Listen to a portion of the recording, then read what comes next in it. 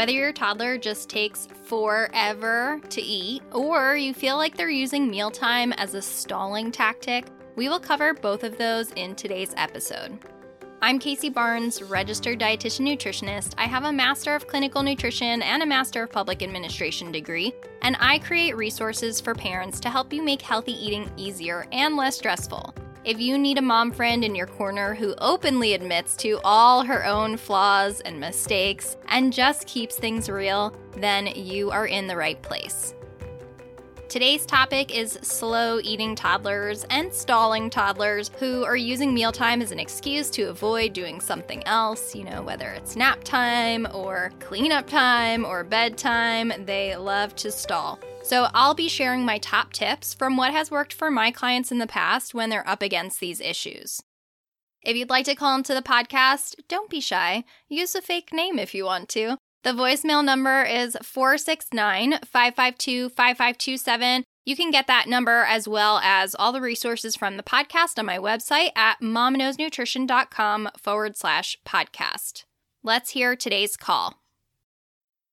Hi, Casey. My daughter just turned 2, and she likes to stall her lunch so that she doesn't have to go down for a nap.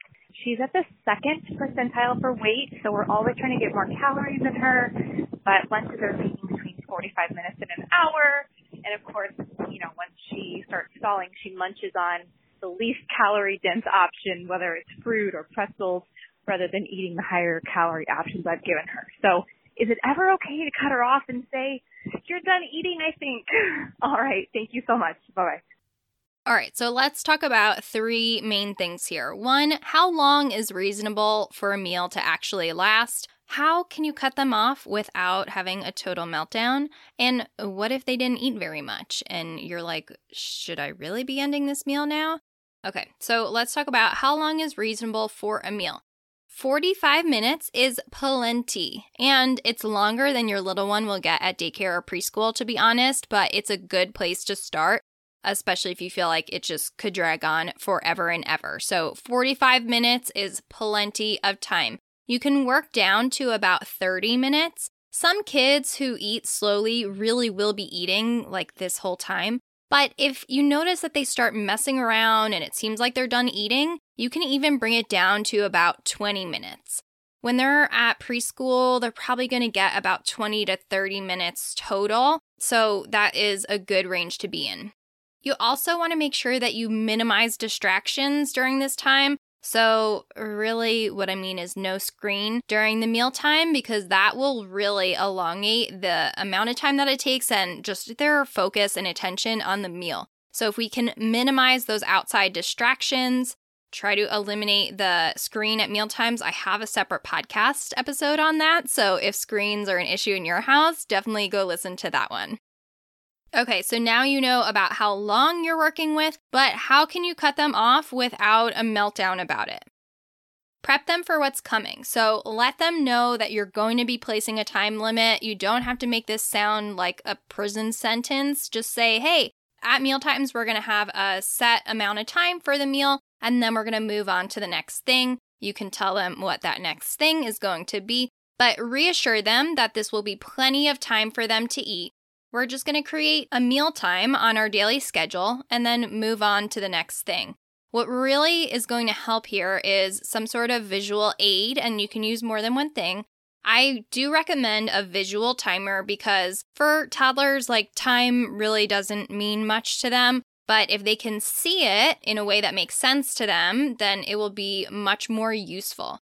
So they have a visual timer app on cell phones. You can just go to the App Store and search visual timer. Some people don't like to use this because you just don't want to have your phone out or you don't want your phone to be used for this purpose. You can go to Amazon and get an actual visual timer. I'll link those in the show notes for you. And then a daily schedule, like a daily visual schedule, can help as well. So if your toddler is home with you for the day, this does not have to be exact. And they make these on Etsy. I've seen ones where they're interchangeable, or you can just really make something like with stick figures that you make with a marker on a big sheet of paper. It does not need to be fancy, but being able to visually show them breakfast time, then playtime, then park time, whatever it is, your normal daily routine, have that represented visually for them so they can see like, oh, we're in the meal time right now. And then next is playtime. So they can see where it fits into their day. And the more you go over that and show them, the more that they get into it. Toddlers love routines. They absolutely love it. So this is a great thing for them. Then you're going to give alerts when it's close to the end of the meal time so that no one is blindsided by the end of the meal. They can't pull out the whole, I didn't know it was almost over, you know? So you do that, and then they might still protest, honestly, especially if they're trying to stall or avoid something that they don't want. But you know that you created the right environment for the mealtime. They had enough time to eat. If they are not totally satisfied with the amount that they ate, that is not your fault at this point, and they will learn from you creating this consistent boundary with meal times. That is when they need to eat. They're going to learn that. So calmly and firmly transition them to the next activity. You don't need to give them 1 extra minute, 2 extra minutes, whatever they try to tell you. My daughter always does that. She'll be like, 2 more minutes, 6 more minutes. I'm like, no, we're done now. So you can be done. You know that you gave them plenty of time and it's time to move to the next thing. But what if you have that lingering worry that they didn't eat enough? If your little one struggles with weight gain, and this is a main area of concern, not just a lean kid or one who's on the smaller end of their growth charts, I'm talking about the doctor expressing concern about their low weight gain. Then what you want to prioritize at meals is making sure that there is plenty of fat in their meal, because fat has the highest amount of calories versus carbohydrates or proteins. And so if you really need to get in calories, fat is going to be a way to do that.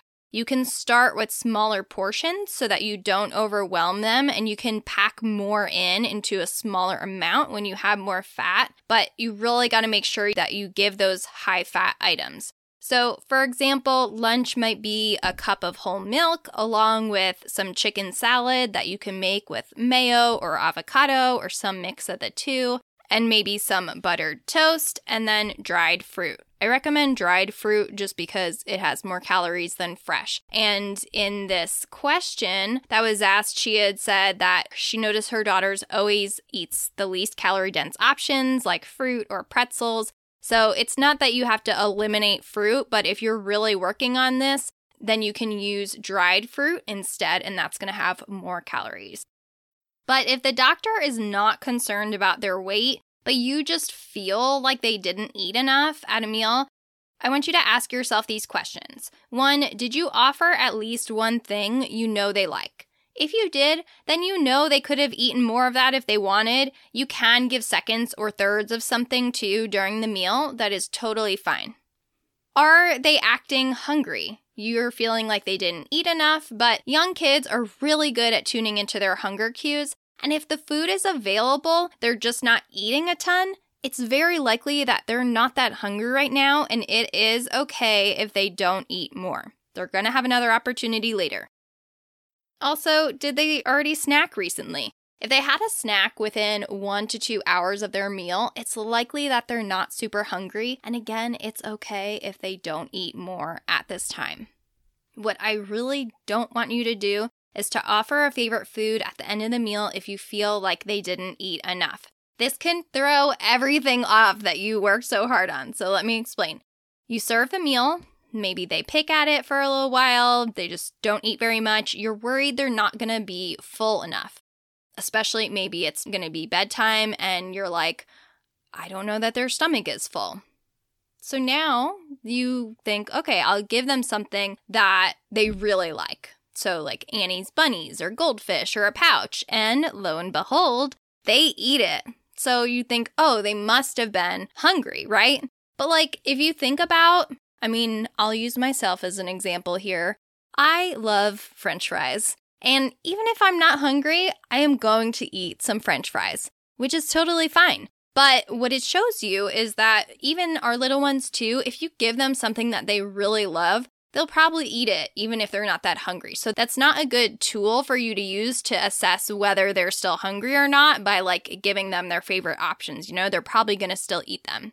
And what happens is that they learn how to hold out for something better than what you initially served. It becomes this pattern of you putting out the meal, then they decide, well, I'm just going to wait for that other thing that I like better, because they do that sometimes. And then you give them that thing they like better, and then they eat that.